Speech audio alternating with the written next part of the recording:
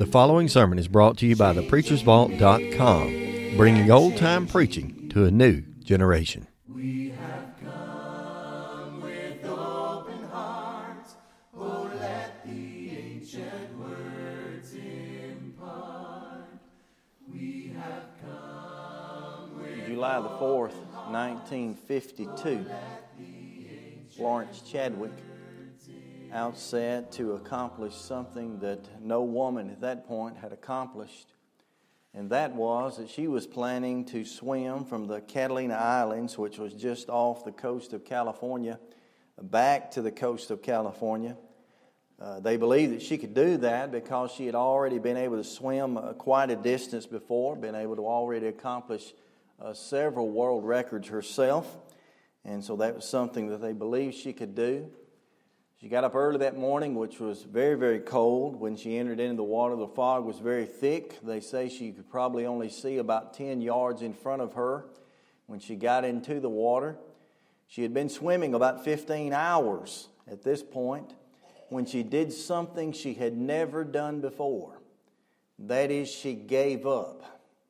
She was surrounded at that point by many of the lifeboats that were around her, one of which included her mother that was there cheering her on, encouraging her daughter that she only had a little farther to go and she needed to keep going, but she didn't feel like she could make it. She was physically and emotionally drained, and she needed to get out of the water right then. She just didn't feel like she could swim even another stroke. There were men that were there at her side that assisted her out of the water. They got her out of the water, wrapped her in blankets very quickly, and began to motor toward the shore. And that's when they realized she only had a couple of 100 yards left. And she was so disappointed. After she made it to the shore, just to paraphrase what she basically said only this: "If I could only have seen the shore, I would have never quit." That's pretty much the way that I believe some of us may feel in the day of judgment. If we could only see the shores of heaven, we would have never quit. Friends, you and I need in this life endurance. We need the ability through faithfulness. That's what endurance is. It is the ability to be faithful to God. We need the ability to keep on keeping on. Read with me this morning a context. It's found in Hebrews chapter 12. Hebrews chapter 12, read with me verses 1 through 4. It's what we're going to be discussing in this hour, Lord willing, at the 5 o'clock hour also. Here's what the Scriptures say. "Wherefore, seeing we are also compassed about with such a great cloud of witnesses, let us run with patience. Let us lay aside every weight, the sin which does so easily beset us. And let us run with patience the race that is set before us, looking unto Jesus, the author and finisher of our faith, who for the joy that was set before him endured the cross, despising shame, and sat down on the right hand of the throne of God. For consider him that endured such contradiction of sinners against himself, lest we be wearied and faint in our minds." Now I want to add verse 4 to that, and we'll prove that about 5 minutes till 6 tonight. "For we have not yet resisted unto blood, striving against sin." Now I want you to look back, if you would, into verse 1. And I want to take one word. If you're reading from the King James, you'll see the word the way that I do. If you're reading from the New King James, you'll see the word the way that I'm going to correct it. And perhaps some other translations it'll be corrected for you also. But I want you to take that word that you might be seeing in the King James as the word patience. And I want you to make a correction there in that translation and change that word to the word endurance. Because a better way of translating that word is to read the phrase and say, let us lay aside the sin which does so easily beset us, and let us run with endurance. Why is that? Because Jesus likewise endured. Friends, that is what we need, as I've already stated, that is what we need as Christians, perhaps above everything else, is endurance. Now, I'm coupling endurance alongside of and right in with the thought process of that of faithfulness. Now, if I were to be assigned the topic, and I have been in the coming weeks in another place, I was assigned the topic of faithfulness and remaining faithful in that. The first thing that came to my mind is perhaps would myself and you and other preachers and teachers and students of the Bible, the first thing that came to my mind is I thought, well, they want me to talk about the idea that comes in Revelation 2:10. We pull that phrase out. Be thou faithful or full of faith unto death, and I will give thee a crown of life.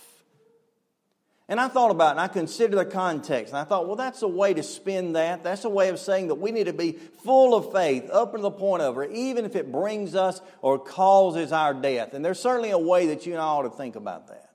I then reflected upon that, and I took it back to the parallel that's found in Matthew chapter 10 and verse 22, where Jesus told His disciples, he that endureth, and that's similar to the thought we're seeing here, he that endureth until the end shall be saved. And that is the idea also of faithfulness coupled with endurance. But let me tell you what's wrong with those two contexts in the way that I need to think about it in my life right now. Perhaps you're in the same position. Both of those contexts, Matthew 10 and verse 22, likewise Revelation 2 and verse 10, are really speaking of how we are to endure and to be faithful and have faithful endurance in light of persecution. And there's a level of which in the media, just recently in the latest news, in which you and I are going to constantly and increasingly be involved in persecution. I'm not arguing that. But friends, Jim Murrell today, this day, right now, is not involved directly in any way that I'm aware of in the moment, involved in physical or even emotional persecution. I may very well be, I may be in danger of, I may be facing that at some point in time. I'm not in denial of that. But I am in a position personally, and if we share this, this will maybe be a help to you. I am in a position right now where I need endurance emotionally and spiritually in my life.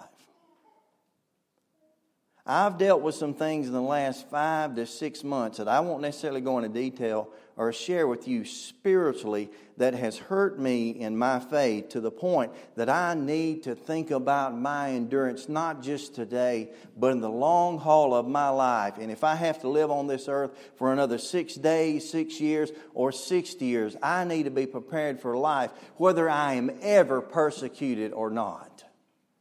And it doesn't have anything to do with my health. It doesn't have anything to do with my wealth or financial status. It doesn't have anything to do with that. It has to do with being tried with everyday life and with the spiritual exposure I have to the Christians that I'm around. And I'm talking about inside the church. Now, this context in my mind, Hebrews chapter 12, can help us to deal with that. What I'm talking about here is the idea of pressing on in the prolonged. You see, it's easy to be a child of God's for a moment. It's easy to be a child of God's for several years or several months or maybe even a decade or so. But it's harder to be a child of God's on and on and on and on.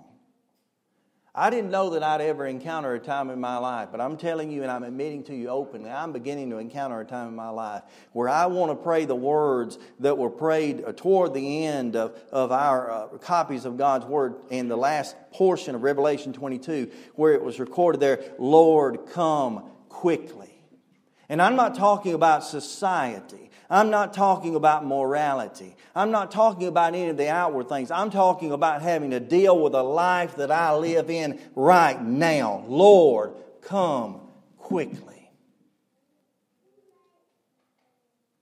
So let's examine this context very slowly. So slowly to which you and I will not even cover but most of the first verse in this hour. Let's notice some things. I'll give you some words, just some words for our memory's sake. Look at the first phrase here. He says, wherefore, seeing we are so compassed about, here it is, with the great cloud of witnesses. Number one, the first word I want to put with that is the encouragement. The encouragement. Or you could put there the encouragers that are there. He speaks here of a great cloud of witnesses. Now, who are these people? Well, you would immediately say, and we often do, we say, well, these are the people that are listed in the preceding chapter, Hebrews chapter 11. The idea of Abel and Enoch and Noah and Abraham and Isaac and Jacob and Sarah and all of these characters. Well, there's a great sense in which that's who's being spoken of. And as he's making the picture known here, he says this is a great cloud of witnesses. And so he's picturing there, in a sense, an arena or a stadium type situation.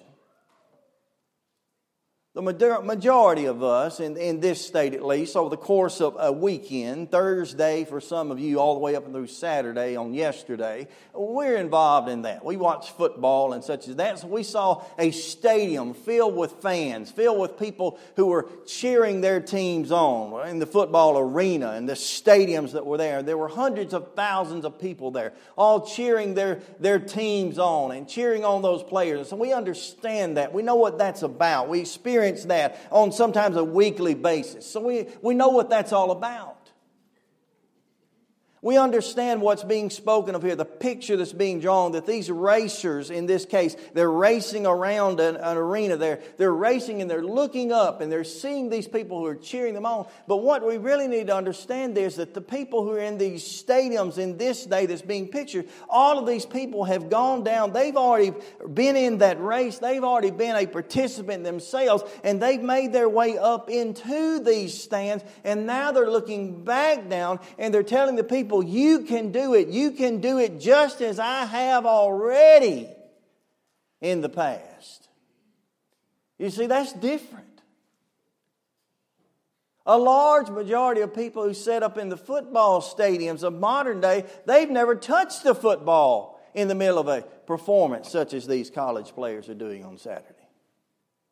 They've never been involved in a situation like that. They've never carried that ball in that way or been hit or had to hit anyone in that way. They've never been a participant like that.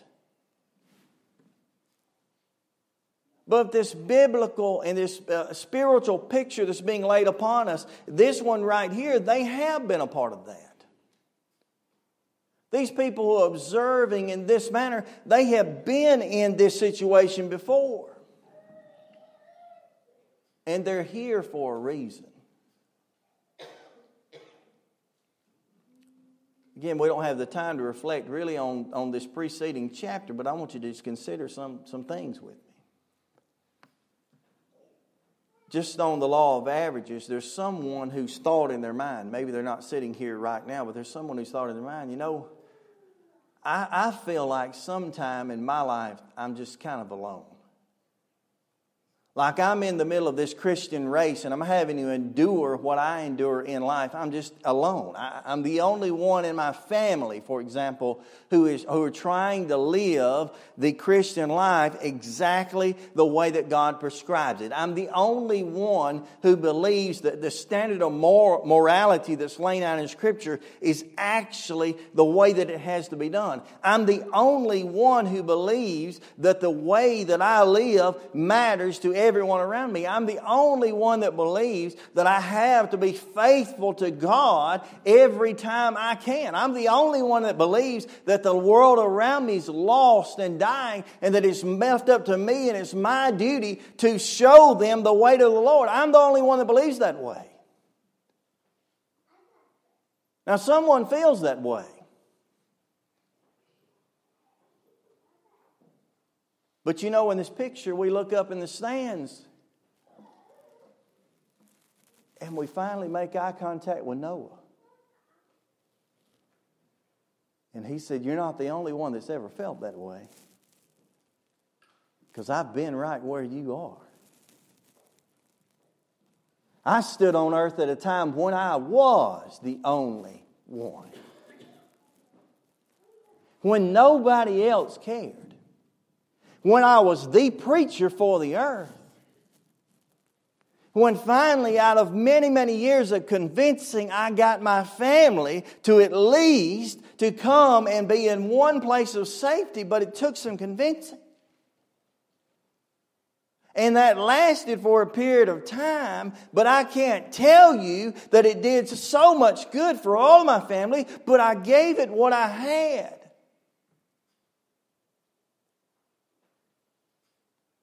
He's a part of the cloud of witnesses.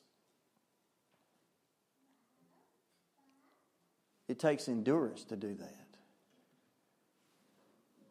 There's someone else who stands back and they say to themselves, well, you know what? Personally for me, I've been in a position for a while where I'm having to deal with some things in life that I don't necessarily understand. I feel like God is asking me to do some things and to go through some things that they just don't make sense to me.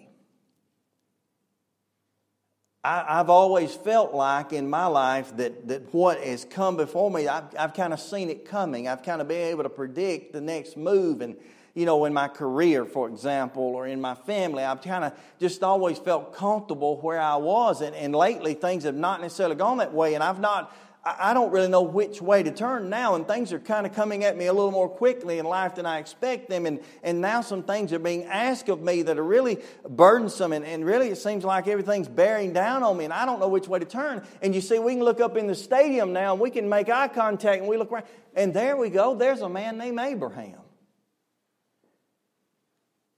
And he said, my life was going in one way, and God asked me to go a whole other way, and I didn't know which way He wanted me to turn either. I had no idea what God wanted of me. But I just followed what He asked. Even when He asked me to take the life of my son. Sure, it was difficult. But thanks be to God, I had a spouse that would go with me. Some people live like that. It takes endurance. Someone else steps up and they get in a position in life and they say, you know what? I've lived my life for quite a while for God. I've been a Christian for a long time. But as I've gotten older, I've gotten weaker. My body's gotten frail, and I just can't do what I used to be able to do. And there's not a whole lot I can do for God anymore. I'm kind of washed up. I'm trying to find new ways to work hard for the Lord, but I don't know what's left, what's out there for me anymore. And they can look to the stands, and before long they make eye contact. There's Moses. He said, you want me to tell you about getting old? Man, I was 80 years old before I did anything that really mattered. And God put a nation on me at that point. And Joshua, and on through the list. You see, all Satan is out set to do is to discourage us.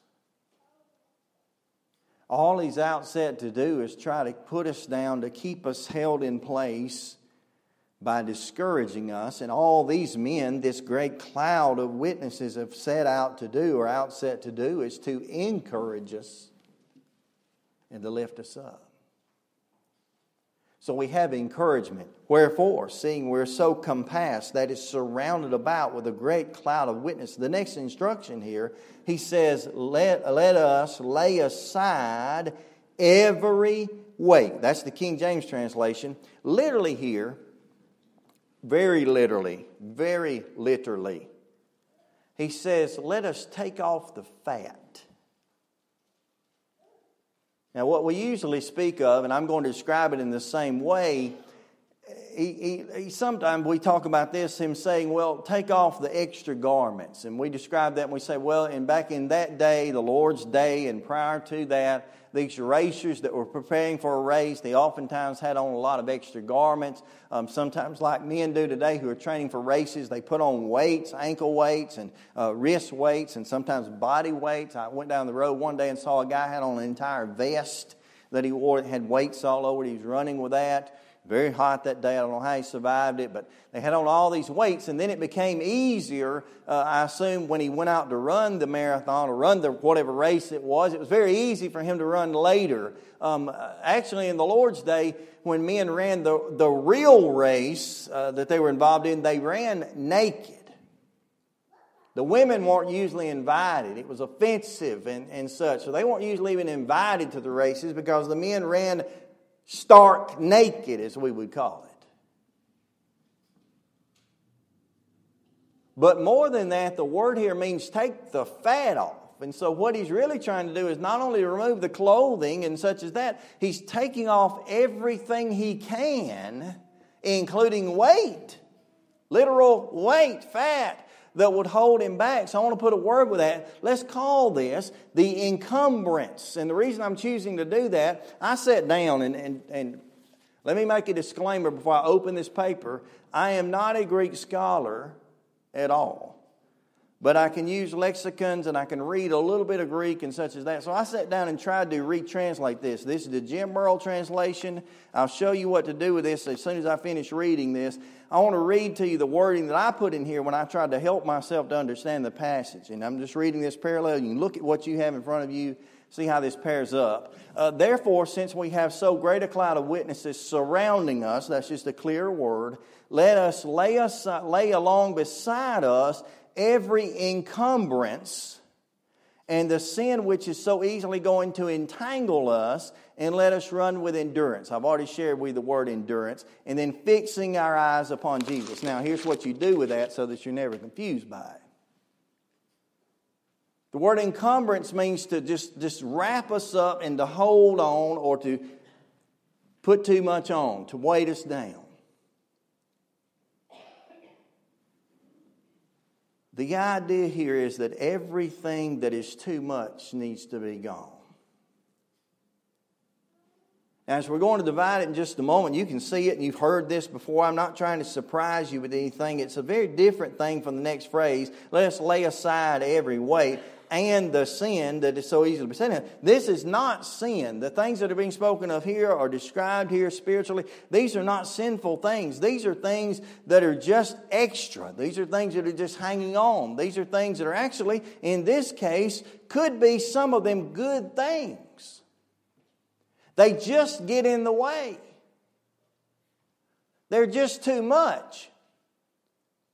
You know, we describe things, and I always blame Sears and Roebuck. Some of you didn't call it Roebuck. Some of you don't. Younger people don't know it's Roebuck to begin with, but it was Sears, Roebuck and Company. But I blame Sears for this. They used to have in the sale papers, especially in appliances, they had the good, the better, and the best. Most of us shopped on the good side. We couldn't afford the better or the best. But we live that way in life, the good, the better, and the best. But really in life, as far as spiritual things go, oftentimes there is the good and then there's the worthless. There are a lot of good things we could be doing, say on the Lord's Day. But there's also a lot of worthless things. And sometimes the good to some men are actually worthless. For example, it would be good if you at the 11 o'clock hour-ish were cooking lunch for someone. But it'd be worthless if you were missing worship to do it. It would be good if we were out carrying someone a new set of clothes who were in need. But it'd be worthless If we did that and just told them, here, I'm a good person and I want you to have good clothes, and we never told them about God being behind that. A lot of good things that can be done that are worthless. Much of the time, life is like that. He says, let us lay aside every weight. Let us take away the encumbrances, the things that are laid upon us. Now, in this life, what happens is the world are the encumbrances. The things that we get a hold to that get a hold of us. How many of us Alabama fans spent 4 hours watching the ball game yesterday? I did. I wonder if James watched the ball game yesterday. I knew he didn't. I bet he had a Bible study. He did better than I did. I didn't do wrong. Some things are good. When it comes to living our lives and living with a level of endurance, there are sometimes things that are better off that we be without.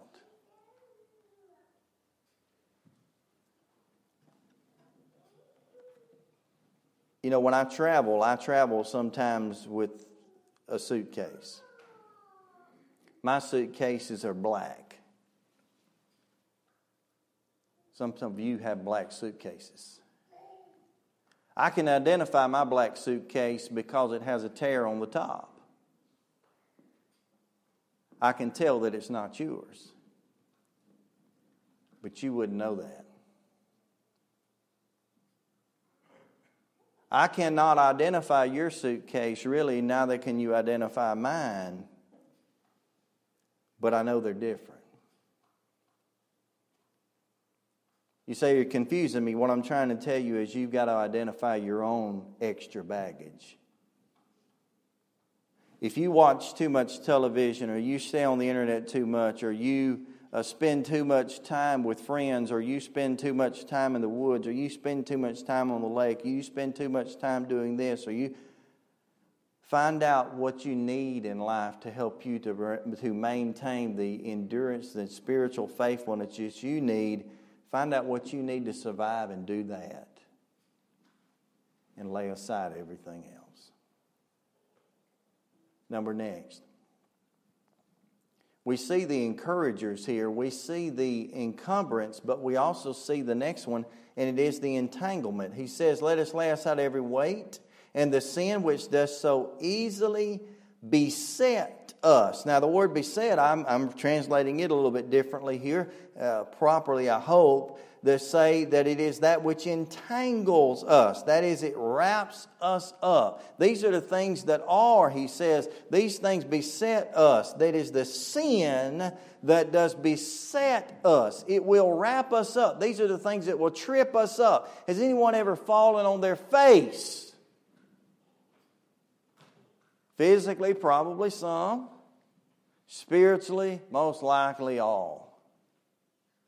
If we've been children of God very long, at some point in some time, we have fallen on our spiritual faces.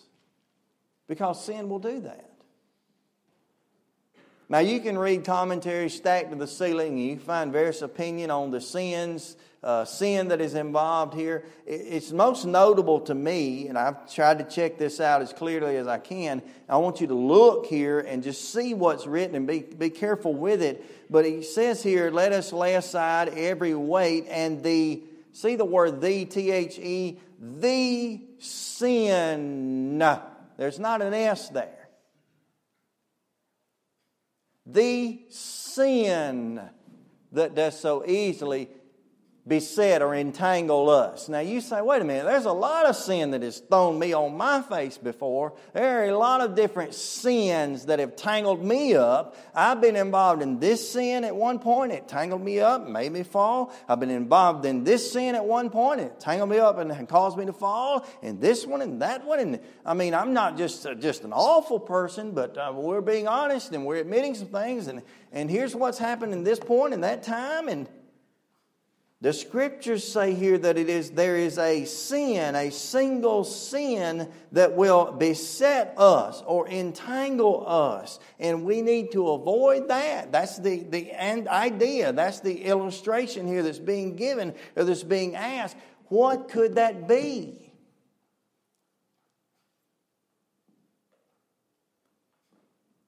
Contextually, putting this back with chapter 11, all of the people in chapter 11 had one thing, one golden thread that ran through all of their lives, and that is they relied upon God. Every one of them. None of them focused on their own desires, their own wants. None of them trusted in themselves. Then you flip the coin for chapter 12 and he says, you need to be careful. Don't let this life, I'm using my word, encumber you and weight you down. Be very, very careful. Don't be tangled up in yourself and in your selfishness, and don't be focused on yourself. So the opposite of focusing on God is just that. The sin that could entangle you is selfishness. Look at it. Abel offered unto God a more excellent sacrifice. Well, what did Abel do? We know if we look all the way back, Abel offered unto God that animal sacrifice that God was apparently requiring. We have to do some study to get to that, but we have that back over Genesis 3-ish, 4-ish. What if Abel had been selfish, such as Cain, and said, I'll offer what I want to offer? What if, we'll just move down to Noah, what if Noah had said, you know what, you say build an ark, God, out of gopher wood, but I'm going to be selfish. I like gopher wood. It's good for the fireplace. I'll just soon build it out of this other old stuff I got. Wouldn't have worked. What if Abraham had said, look, I'm enjoying Ur of the Chaldees. I'm not going anywhere else. All of that would have been selfish. All of that would have become the sin of self-centeredness, the sin that was going against what they were committing, which was belief, which would have been unbelief, and that would have kept them to trusting in themselves. The idea is you have to run in God's strength and not in man's. Wherefore, see, we are also so compassed about in such a great a cloud of witnesses, we need encouragement. Let us lay aside every weight. Don't be encumbered or weighted down by this world. And let us also lay aside the sin which does so easily beset or entangle us, but run with patience or endurance the race that is set before us. Now, like Florence Chadwick gave up and quit, unlike me, typically I'm giving up and quitting right now. We've got a lot more to go for this evening. I want you to focus on just what we've said already, and there's not much here. There's not much. Do you need encouragement? If you do, I'm not trying to take away from the encouragement that you get from your brothers and sisters in front, behind, to left, or right. I'm not trying to take away from that. You all encourage me beyond what you can imagine. But I'm telling you, the source of encouragement God gave us is in the book. If we're not spending time studying this book, studying God's character, studying God's forms and men and women of encouragement, we're not getting the encouragement God gave. We need to be looking to the cloud of witnesses. If we're living a life where we're allowing ourselves to be encumbered, to be weighted down by this world, we're failing in that sense because we're allowing ourselves to be held to the world. And it's hard to be lifted up when we're so weighted down. And then we have to beg of ourselves never to be entangled, wrapped up in the things of this world, tangled to a sense that we cannot make it to heaven in that way. We need the faithful endurance that's needful to find ourselves in heaven. If you're here this morning, you're not a child of God's, then you're in a position right now in your life already that you've got to have a faithfulness that has a beginning so it can even begin to endure, to carry itself into eternity. We want to encourage you to know that way. Very simply stated, you need to spend more time in God's Word, and we can assist you in doing that. Anyone here can assist you in doing that, to knowing that you're going to have a faith in God. You're going to have a faith that is willing to repent of your sins, confess Christ's name, and to be baptized. Baptism is essential. Contrary to what you may have heard or thought, it is essential for salvation. There's biblical basis and proof for that. You need to discuss that. You need to read that for yourself. That's going to bring you to salvation. But then a faithful and enduring life is what you're going to have to be involved in.